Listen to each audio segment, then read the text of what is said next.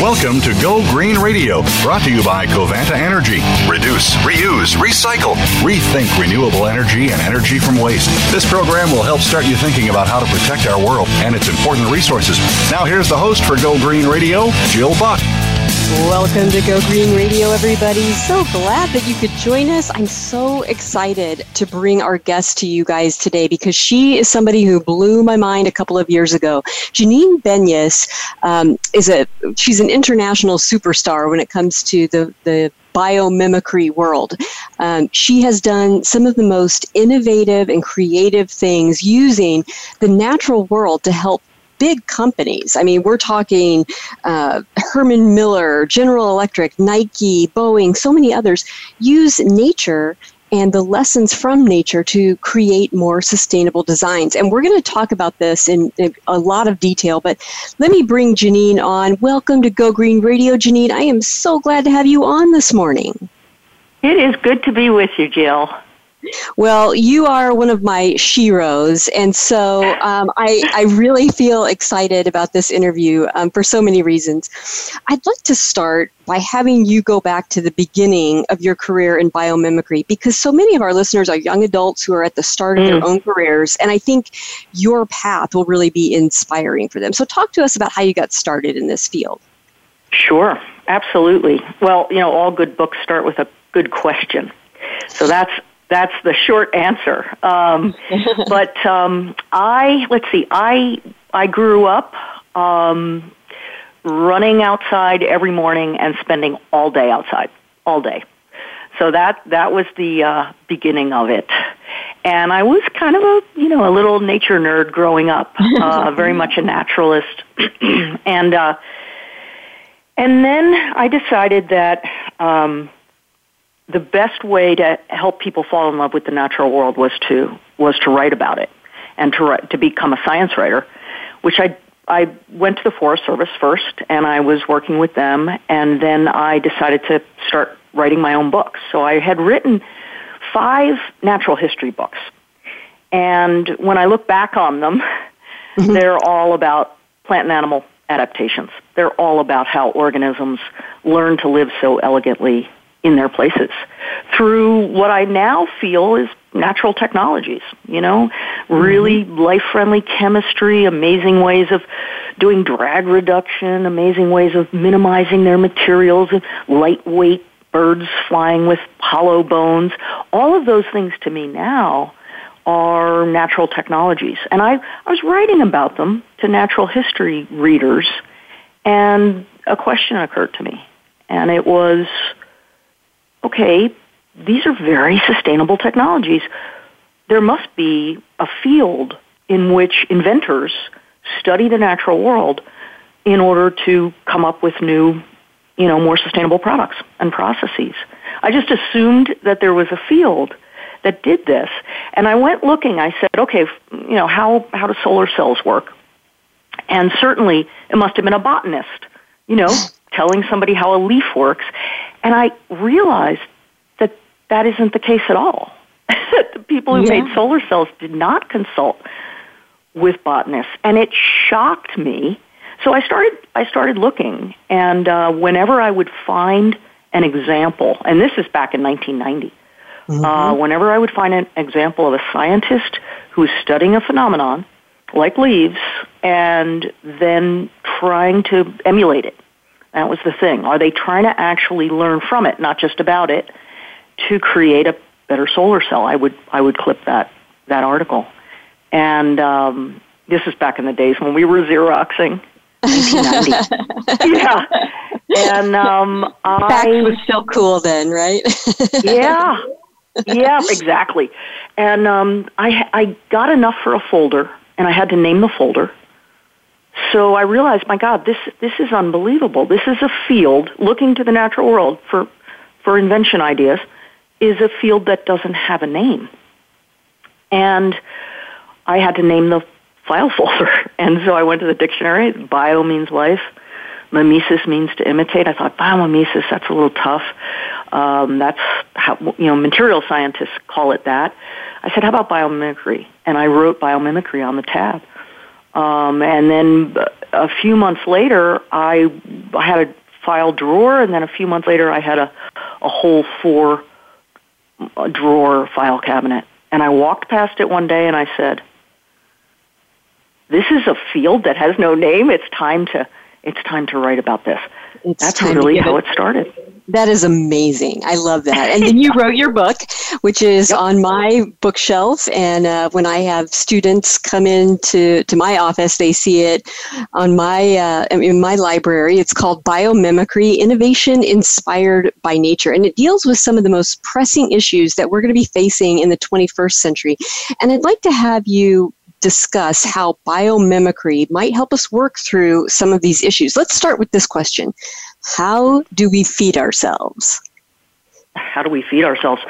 Exactly. Right now, a lot of our agriculture is not at all mimicking natural ecosystems. We basically have one species, like a corn plant, for miles, right? That's really not how it works in the natural world. In the natural world, there are not, annual plants for miles that you dig up every year and plant new seeds, right? There are these polycultures, which are just mixtures of species in a field. Think of a prairie. And they're overwintering every year. So they're perennials. So I interviewed Wes Jackson of the Land Institute, who is trying to actually take our annual monocultures and turn them into perennial, overwintering polycultures. Because that actually, if you're growing plants in the Midwest, the most sustainable thing you can do to hold soil and have the plants sponsor their own fertility and protect themselves from pests would be to mimic the structure and the function of a prairie. If you're down in a tropical area, it would be a 3-story agriculture, think shade-grown coffee. And now there's actually there's a really cool group called Greenwave that is doing 3D farming in oceans, where they grow, it's an amazing guy named Bren Smith. He'd be great for your show. He lost his oyster business in Hurricane Sandy, and said, what if we recreated basically a kelp forest? It was what he was looking at. So he now grows kelp from lines that are floating on the top of the ocean, and then the kelp grows down in these curtains, and then he's got cages of oysters and scallops and mussels and things like that, and fish flow in and out of that. It's completely open. It's not like aquaculture where you're having a plume of nitrogen. So he basically has put all the creatures that would normally live together in an area and replicated that underwater forest. So it's this idea of, if we feed ourselves in a way that functions like the ecosystem next door, that's going to be more sustainable. That's basically the story of all biomimicry, right? You look to what would nature do here, and what wouldn't nature do here, and why not, and then you begin to mimic those patterns, those principles. Well, and I want you to talk about how biomimicry could help us answer a really tough question, because as the world begins to become more and more developed and we need more and more energy, how will we harness that energy in the 21st century? Well, if you were to say, how does nature harness energy, turn energy into life, right? You'd have to look at the biggest energy system on the planet, which is photosynthesis. There are a few organisms way down in the sea vents that are doing chemosynthesis, but most energy is taken from the sun, and so photosynthesis would be the model. And interestingly, it's not just that life takes sunlight. A leaf, look at a leaf, takes sunlight. It's not just that it turns it into electricity like we do. It actually turns it into a chemical storage, right? A leaf creates sugars and starches, and it takes CO2 and water and sunlight and turns that into a material, a storage, right? A storage of that energy. So people are not just looking at thin film solar cells that work like a leaf, but they're also looking at how do we take excess CO2 and sunlight and water, and how do we create fuels? There's many people. That's a field called artificial photosynthesis. That's fascinating. Yeah. And so, it's interesting because CO2 is the poison of our era. Right. We think of it as a poison because we've put so much of it into the atmosphere. And we need to draw it down now. And life has been doing that for such a long time, right? Every green algae and plant that you see is doing carbon chemistry, CO2 chemistry. We're also learning a lot about that, on how to draw down carbon dioxide, turn it into fuels, turn it into materials like plastics, do what coral reefs do, turn it into something that's similar to a coral reef, which is cement. These are all, to me, carbon chemistry is essential reading for humanity right now. No kidding. And really this whole idea, this whole idea of using what biologists understand and putting that together with engineering and design folks is thrilling. And we're going to be talking more about this in a minute. We've got to take a quick commercial break. So don't go away, folks. There's more Go Green Radio right after this. News, opinion, hear me. Your voice counts. Call toll-free 1-866-472-5787. 1-866-472-5787. VoiceAmerica.com. Take a wild guess. How much garbage generated in the United States today is converted into energy? Is it 26%, 43%, or 14%? Working here and around the world to produce a reliable supply of clean, green energy, Covanta Energy works with communities to turn household trash into energy. Oh yeah, that question I asked earlier? Today, only 14% of U.S. garbage is converted to energy. Just 14%. Covanta alone processes half of that municipal solid waste into renewable energy for a cleaner world. For more information about Covanta Energy, visit us today at www.covantaenergy.com. Conservation starts with us. Learn about environmental concerns each week when you tune in to Our Wild World with host Ellie Weiss. Our show centers on Africa each week and what's being done to save our wildlife, ecology, and ourselves. However, we'll also discuss what's going on closer to home. And most importantly, we'll let you know what can be done in our own backyards by featuring guest experts and featuring your questions and answers. Listen every Monday morning at 8 a.m. Pacific Time, 11 a.m. Eastern Time on the Voice America Variety Channel. The Internet's #1 talk station. #1 talk station. VoiceAmerica.com.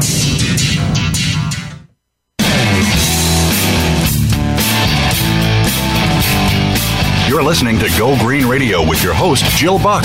Jill would love to hear your comments or questions on today's show, so call us toll-free at 1-866-472-5788. That's 1-866-472-5788.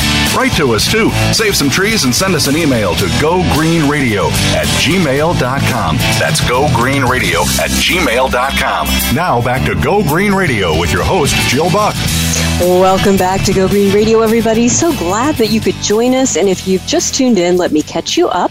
Our guest today is Janine Benyus. She's the author of many books, but the one that I know of most readily on my bookshelf is Biomimicry, Innovation Inspired by Nature. And Janine has helped some of the biggest names in business create sustainable designs that mimic the way that the natural world solves problems, and as she calls it, natural technologies. And in her book, Biomimicry, Innovation Inspired by Nature, she deals with one question. Janine, I want you to help us think through this. You ask the question, how will we make things? And that is a big 21st century question. Talk to us about how we can answer that through biomimicry. Oh, absolutely. That was it was a hard chapter in the book because I had to learn materials science. But then I realized, our whole entire world, when you walk out into a forest, you're looking at a material manufacturing facility, happens to be silent, right? Chemistry going on, making, miracle materials, really. You don't have to wear eye guards or ear guards. It's not that kind of manufacturing plant, but it's absolutely manufacturing materials, whether it's a spider spinning silk, which is 5 times stronger, ounce for ounce, than steel, or a composite like cellulose in trees, which can bend and strengthen itself with reaction. What amazing materials. So the question is, how can material scientists learn from how nature makes materials, how the rest of nature makes materials? And one of the main characteristics is that life makes its materials in a chemistry that's very different than ours. When material scientists taught me this, when we make a material like a plastic, we heat it up, we treat it with chemicals, we subject it to high pressures. They call it heat, beat, and treat. That's the formula for how we make materials. But in the natural world, if you're a spider, you can't do that because your manufacturing plant is your own body. So life has figured out a way to, the spider is taking things that fly into it, a moth flies into its web, right? It goes and it eats that, and it, in low temperature, in water, rather than toxic solvents, which is, hydrochloric acid is what we use as a solvent, and with very low pressures, it takes that moth and it transforms those materials, upcycles those materials into this incredible silk. And then, if it doesn't have a moth, it can eat silk. It can eat the web and make more silk. So there's now a very large, thousands and thousands of scientists who study biological materials like shells, like silk, like collagens and resin, and the natural materials that we have out there to mimic that manufacturing process as well as those materials. That is so exciting. I mean, that is like so thrilling. I mean, and just to hear you explain it and to think about the possibilities of replicating something that nature has been doing forever, is pretty amazing. And there's another question that you deal with in your book, and it's one of the things that is really on everybody's minds right now as we face this health crisis of such enormity. You dealt with this question over 20 years ago in your book. How will we heal ourselves by looking to nature's solutions? Yeah, now when I think about that, the updated question there is how do we heal our planet as well? I mean, I'm working on a new book right now, and I'm looking at how does nature heal from trauma. And so it's everything from, how does nature heal a cut in our own skin all the way up to, a degraded habitat. How does nature heal after, big disruption? But one of the things is that we think of ourselves as the only ones who do pharmacognosy, the only ones who find drugs to heal ourselves. And actually, there's a field of people who look for drugs in jungles by following organisms around, like monkeys and primates, and seeing how they self-medicate. Because organisms are, their pharmacy is the natural world around them. So they've learned to, when a monkey has a stomach ache or whatever, it will go and it will find a particular plant. They'll actually travel a long distance to do this, a chimp. Find a particular plant and break it off in a particular way and dose, knowing that in the plant there are these compounds called secondary compounds. It's often how the plant defends itself. But the organisms have learned to take that and use it against things like parasites in their own body. So it's a way that chapter was a way for us finding drugs by mimicking the organisms who self-medicate. Now I'm very much interested in how does I live in western Montana, so I live in fire country. Watching how a forest reassembles itself after a fire, or how a coral reef reassembles itself after a big tsunami, right? Those patterns are going to be very, very helpful for us as we try to heal the planet that we're on right now.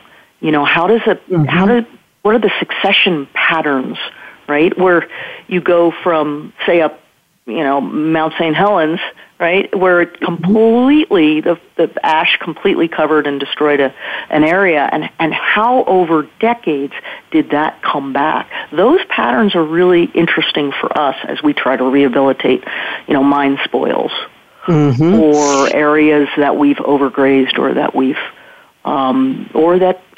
frankly have been subject to these really, really hot fires. How do we as human beings come in? And I don't think we're going to manage those areas. I think we're going to help the helpers. I think we're going to learn how to, because what brings these systems back are the plants and the microbes in the soil, for instance, that bring health back and fertility back. How do we create conditions conducive to them and help them do their best work? Those are the new patterns, I think, of healing. Well, and it's very humbling to think about human beings, and we always think of ourselves as the tippy top of the food chain, the ultimate intelligence on the planet.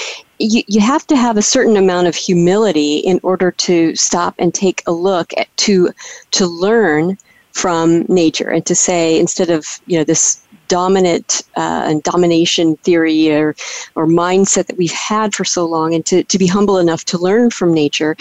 And when I saw you speak a couple of years ago at the Green Schools National Network conference, I was blown away by some of the concepts that you were talking about. Things like, instead of net zero energy buildings, what if we create buildings that are actually net positive for energy? Or same thing with water. What if we were regenerative in the way that we design things? And in keeping with that thought, I'd love for you to talk to us about how nature can teach us lessons about how we conduct business, how we conduct the things that we do.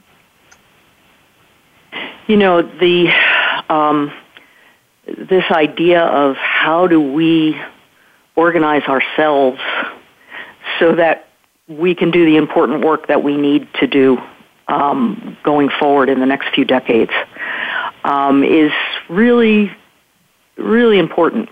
We talk a lot about the technical things that we can mimic, the shark skin on the hull of a boat. I think of the design of teams, of human teams, as being a design issue, actually.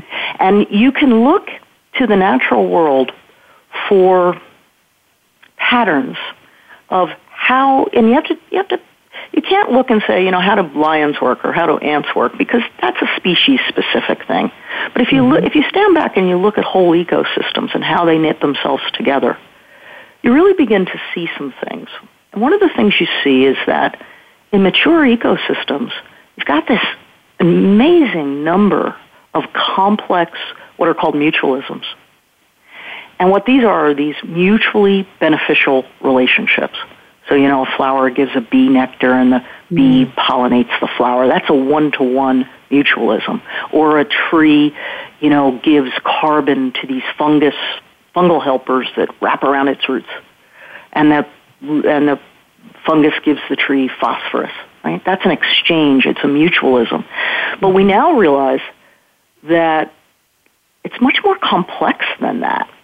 We now, thanks to people like Suzanne Simard, who taught us about the wood wide web, which is that underneath, a forest, there's a complex network of mycorrhizal fungi that are connecting trees and shrubs and herbs to each other and exchanging nutrients, right? Now that concept of allocating resources throughout the forest is really helpful to us. So in what we do when we work with a company is we look at mutualisms and we say, how does the natural world establish a partnership? How does it maintain a partnership? How does it keep from cheating in a partnership? So we have been talking to organizations about basically the etiquette of partnerships and mutualisms. Yeah. Wow. Yeah, so there's a lot more cooperation. In business school you learn about competition, and there is competition in the natural world, but it is within a very cooperative framework. So this idea of cooperation being a dominant paradigm in the natural world is a revelation to some companies. Yeah, I would imagine so. Yeah. Yeah. Well, and I think, one of the things that's so cool, and we're going to talk about this in the next segment, is how you've actually taken this principle to real companies, and very successful companies, and how they have begun to integrate biomimicry in its many, many facets into their design process, into their work process. And I'm really excited because we're going to be talking about your organization, Biomimicry 3.8. And this is something that our listeners, if you want to open up a new tab in your web browser, and while we're going to be going to commercial in just a second, if you want to take a look at this, just Google Biomimicry 3.8. And when we come back, we're going to talk to Janine about the work that she's doing there. So don't go away, folks. We've got much more to talk about on Go Green Radio right after this quick break. News, opinion, hear me. Your voice counts. Call toll free 1-866-472-5787. 1-866-472-5787. VoiceAmerica.com. Take a wild guess. How much garbage generated in the United States today is converted into energy? Is it 26%, 43%, or 14%? Working here and around the world to produce a reliable supply of clean, green energy, Covanta Energy works with communities to turn household trash into energy. Oh yeah, that question I asked earlier? Today, only 14% of U.S. garbage is converted to energy. Just 14%. Covanta alone processes half of that municipal solid waste into renewable energy for a cleaner world. For more information about Covanta Energy, visit us today at www.covantaenergy.com. Are you finding your frequency? It can be described as that space between failure and success. It's the future of digital media. It's finding your voice. It's engaging topics, content, and ideas. Jeff and Ryan discuss the digital media space and all of its aspects. It's about making the mistakes, taking the chances, summoning the intestinal fortitude to step out of your comfort zone, and discovering what you can accomplish when you decide to try, decide to learn, decide that you have something to say, and find your frequency. Live Fridays at 12 noon Pacific Time, 3 p.m. Eastern Time on the Voice America Variety Channel.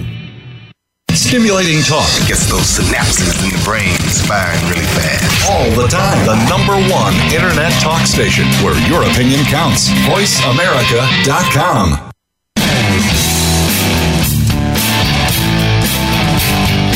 You're listening to Go Green Radio with your host, Jill Buck. Jill would love to hear your comments or questions on today's show, so call us toll-free at 1-866-472-5788. That's 1-866-472-5788. Write to us, too. Save some trees and send us an email to gogreenradio@gmail.com. That's gogreenradio@gmail.com. Now back to Go Green Radio with your host, Jill Buck. Welcome back to Go Green Radio, everybody. So glad that you could join us, and so happy to have our guest, Janine Benyus, on the show today. She's the author of Biomimicry, Innovation Inspired by Nature. She's an international speaker and sought-after consultant by companies that are trying to create sustainable designs and to conduct their business in such a way that it's helpful, not harmful to the environment we all depend on. So, Janine, before we went to break, we were talking about your organization, Biomimicry 3.8. Talk to us about what that organization's all about, what you do, and who is involved. Sure. I probably should answer the question on everybody's mind, which is why 3.8. And that stands for 3.8 billion years of life being on Earth. And so what we do at Biomimicry 3.8, it's a consultancy, biomimetic consultancy. So we bring nature's ideas to the design table. So we work with designers, engineers, architects, chemists, material scientists, and we call ourselves biologists at the design table. And when a company asks us, how does nature repel water, they're usually looking for a way to, substitute Teflon or something, or a chlorinated compound for something else. And we take a step back and say, okay, how does the natural world repel water?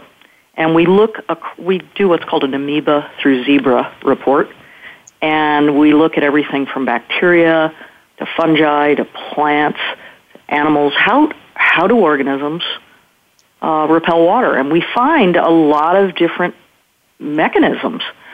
Some of them are chemical, many of them are physical, actually creating a surface that repels water. And then we bring that taxonomy of ideas to the inventors, and we never find Teflon. Let's put it that way. Mm-hmm. We find an alternative way to either make fibers that repel water or surface of a product to repel water in a completely different way. That's what we. So we have two things that we do. We've got a product vertical where we're doing product and process design, and then we also have a built world category where we're working at everything from the building level all the way up to cities, to city planning, and we also do organizational development work. That's amazing. And you have worked with some of the most respected consumer brands to help them create some sustainable designs. And there's one case study that I really love, and I want you to talk to us about it. Tell us about your work with the world's largest carpet manufacturer, Interface. Yeah, I'm sitting here, and there's a new mid-course correction. Ray Anderson is the was the CEO and founder of Interface, and he's looking at me right now from the book cover. Anyway, Interface makes something. They make carpet tiles. If you go to, you're walking in an airport next time, notice these carpet squares. That's what they make, and they invited us in because, Ray thought that a company should run like a forest, and they their product designers actually invited us in. And the first thing we did was, we took their designers and their inventors and engineers out into a forest and said, how would nature make a floor covering? And, they looked down at the leaves on the forest floor in this case, and they realized that when they picked up a leaf and they looked back down, they didn't see any difference, right? That there was this incredible sort of random order, that their problem, what they were dealing with, was that they didn't want people to waste carpet tiles, right? Or put carpet into landfill. And what was happening was that if a carpet tile wore out, people were picking up the entire carpet and throwing it into a landfill.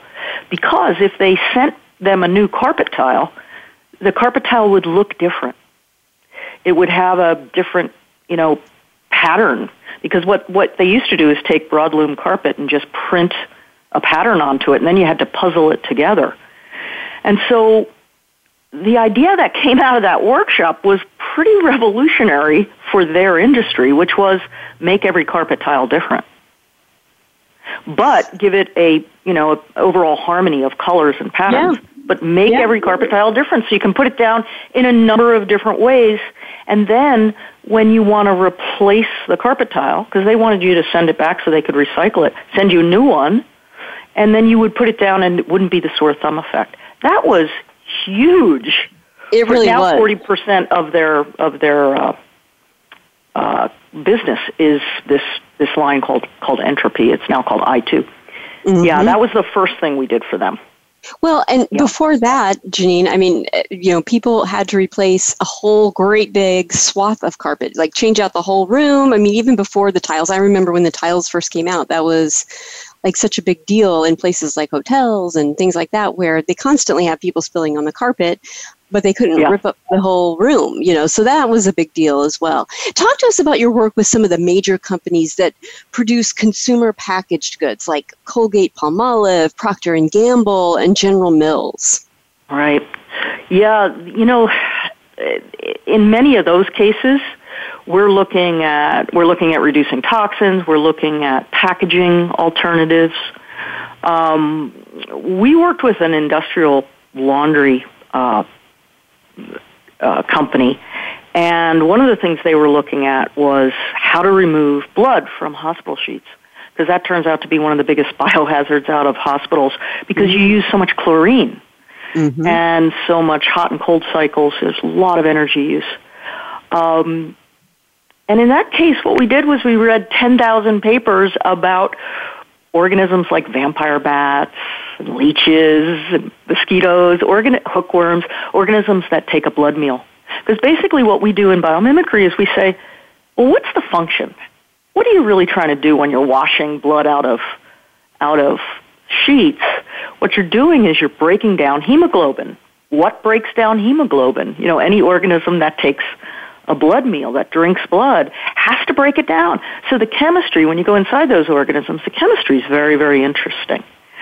And they separate the heme, which is the pigment, the red, from the globin. And we were able to give them 25 different ideas about how to do that in a non-toxic way.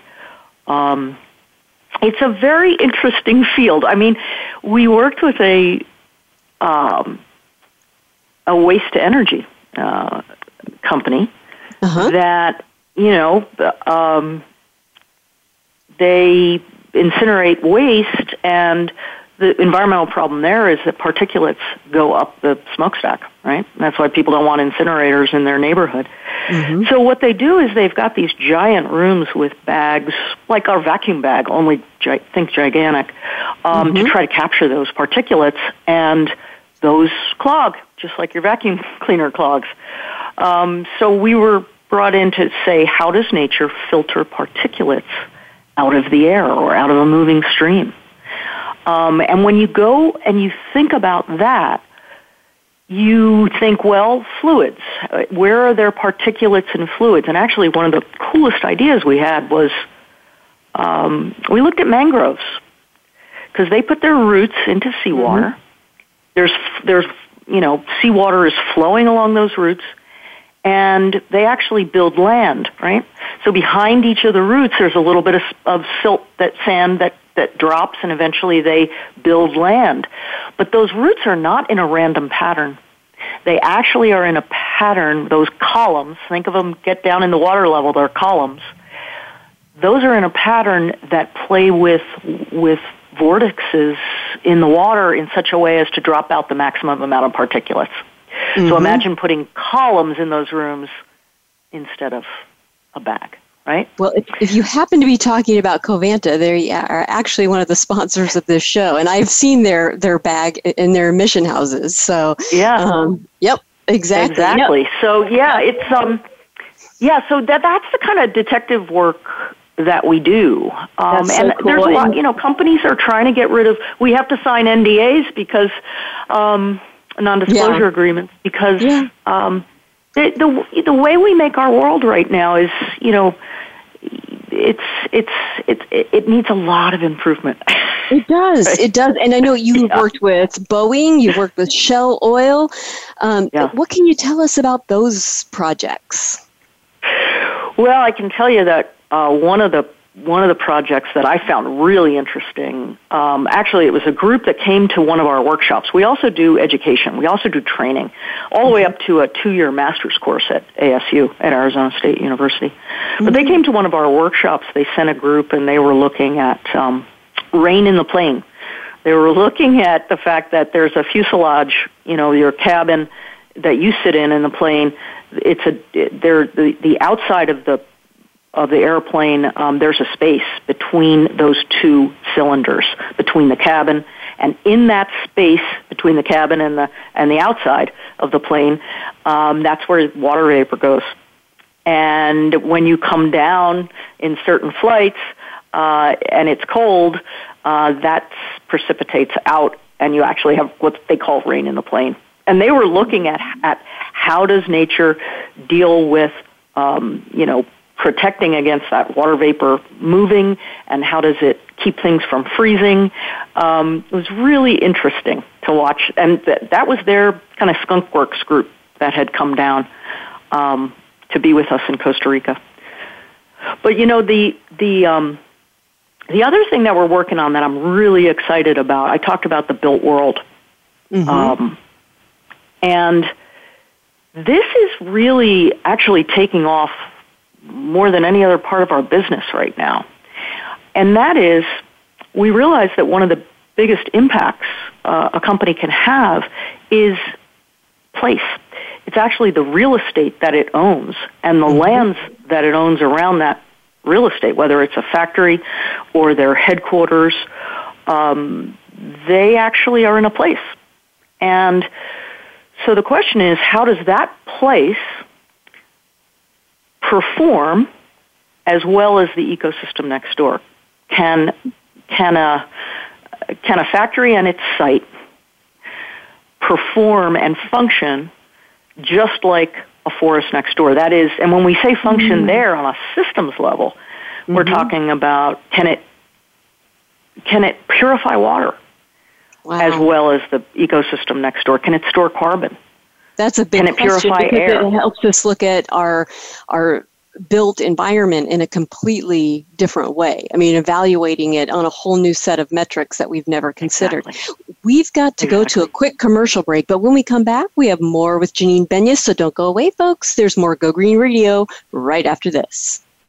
Streaming live, the leader in Internet talk radio, VoiceAmerica.com. Take a wild guess. How much garbage generated in the United States today is converted into energy? Is it 26%, 43%, or 14%? Working here and around the world to produce a reliable supply of clean, green energy, Covanta Energy works with communities to turn household trash into energy. Oh yeah, that question I asked earlier? Today, only 14% of U.S. garbage is converted to energy. Just 14%. Covanta alone processes half of that municipal solid waste into renewable energy for a cleaner world. For more information about Covanta Energy, visit us today at www.covantaenergy.com. Streaming live, the leader in Internet talk radio, VoiceAmerica.com.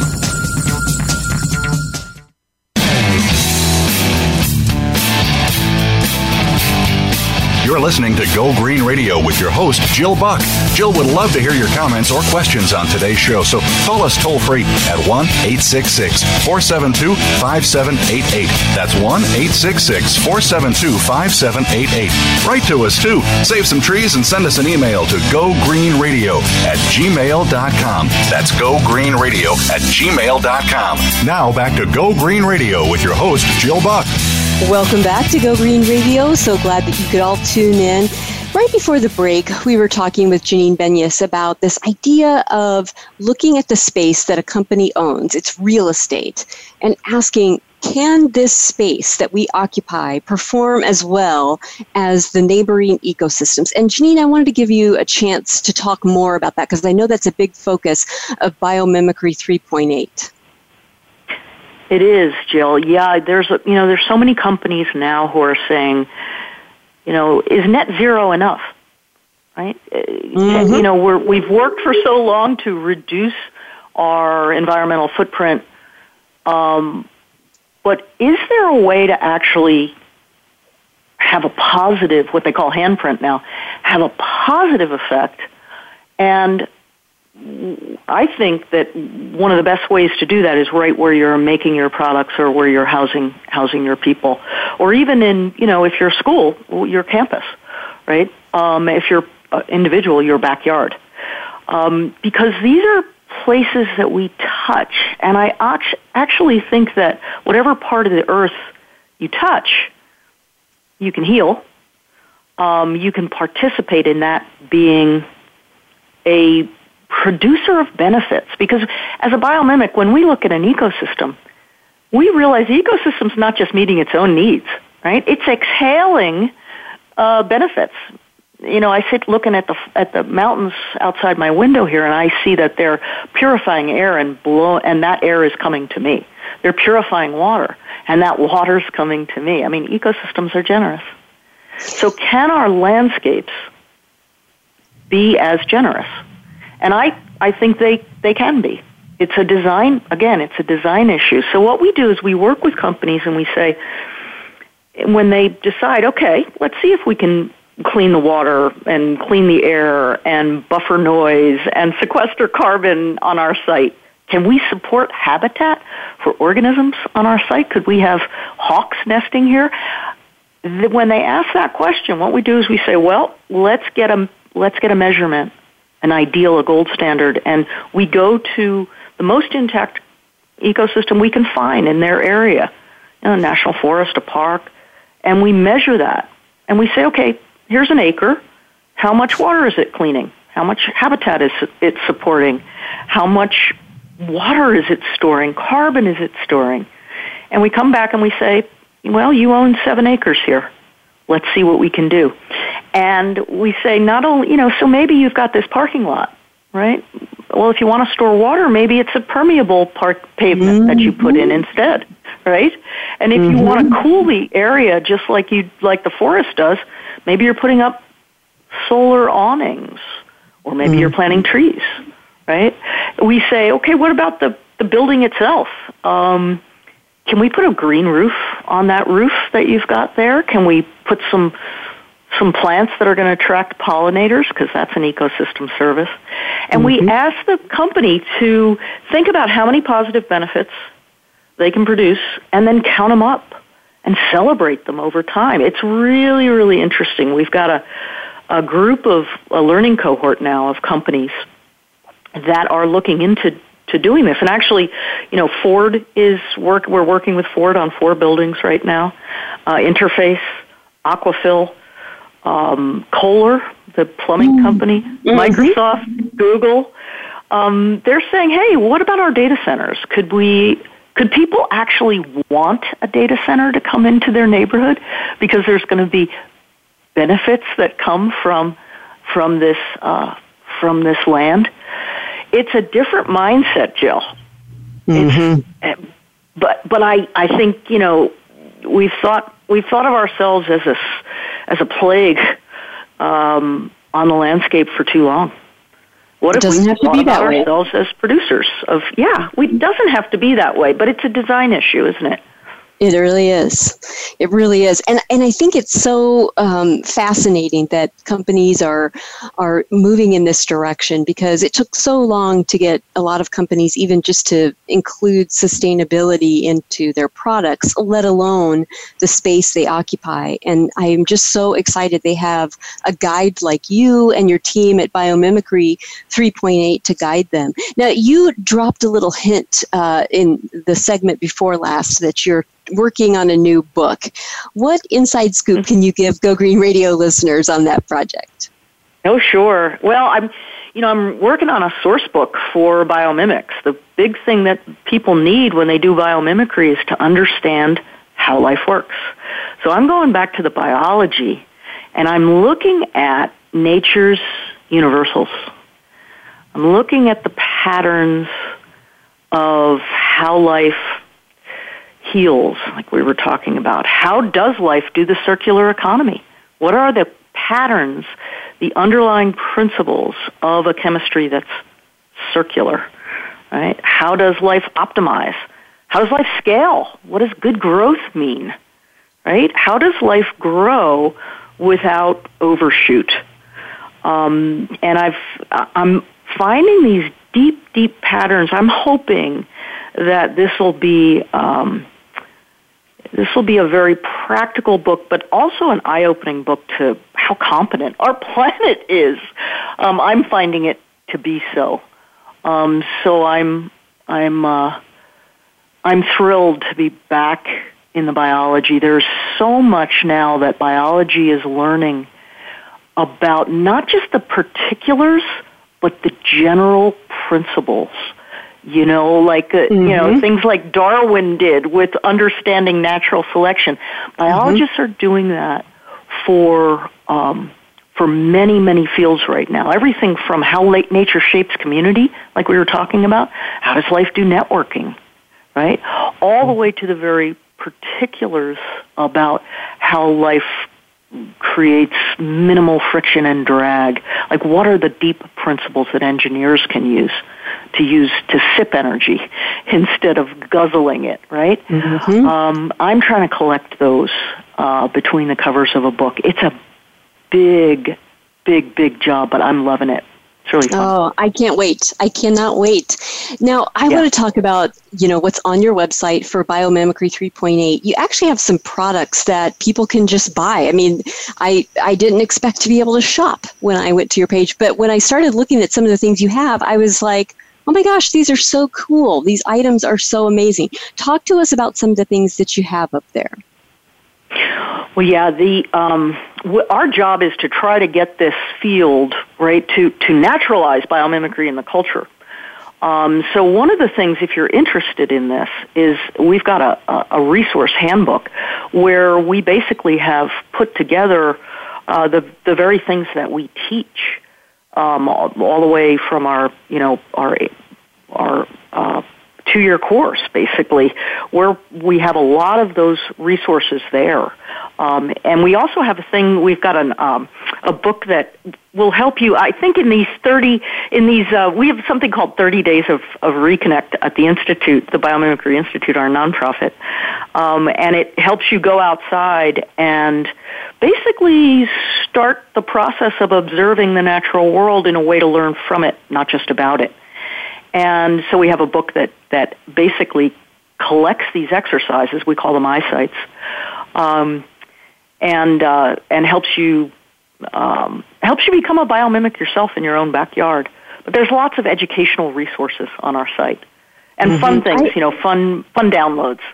Yeah, and I even love the cards. That whole idea, when I was a kid, I used to get, every month I used to get these nature cards, and I had a little box, and every month when the cards would come, I would, categorize them, and they were all, my favorite, it was one of my favorite things. And you've got these cool cards that, people can learn about biomimicry with. I think, right now, while a lot of kids are learning at home, these are the kind of things that might be fun for parents to take a look at and maybe even use.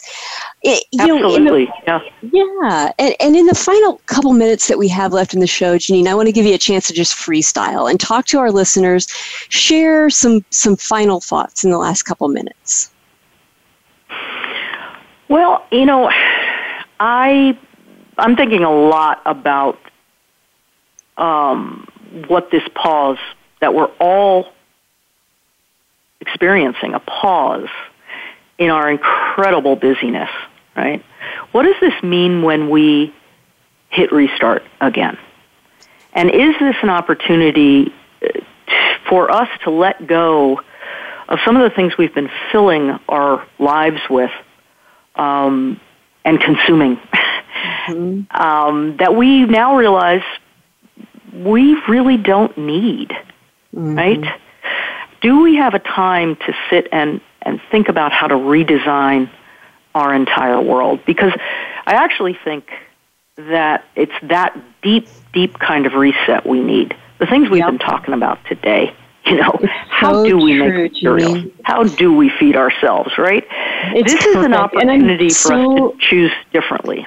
So glad that we were able to have you on and talk about this. You're so right. Let's use this pause wisely, folks. And checking out Janine's website of Biomimicry 3.8 is one of many ways to do that. Janine, it was wonderful having you on the show, and I thank my guests and my listeners for joining as well. We're going to be here same time, same place next week with more Go Green Radio. Until then, have a wonderful week and do something in your life to go green.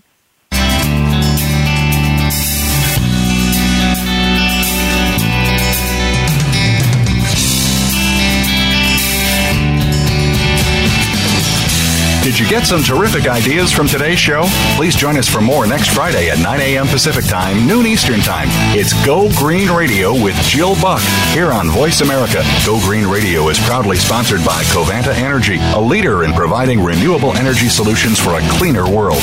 Visit www.covantaenergy.com for more information. We'll see you here next week.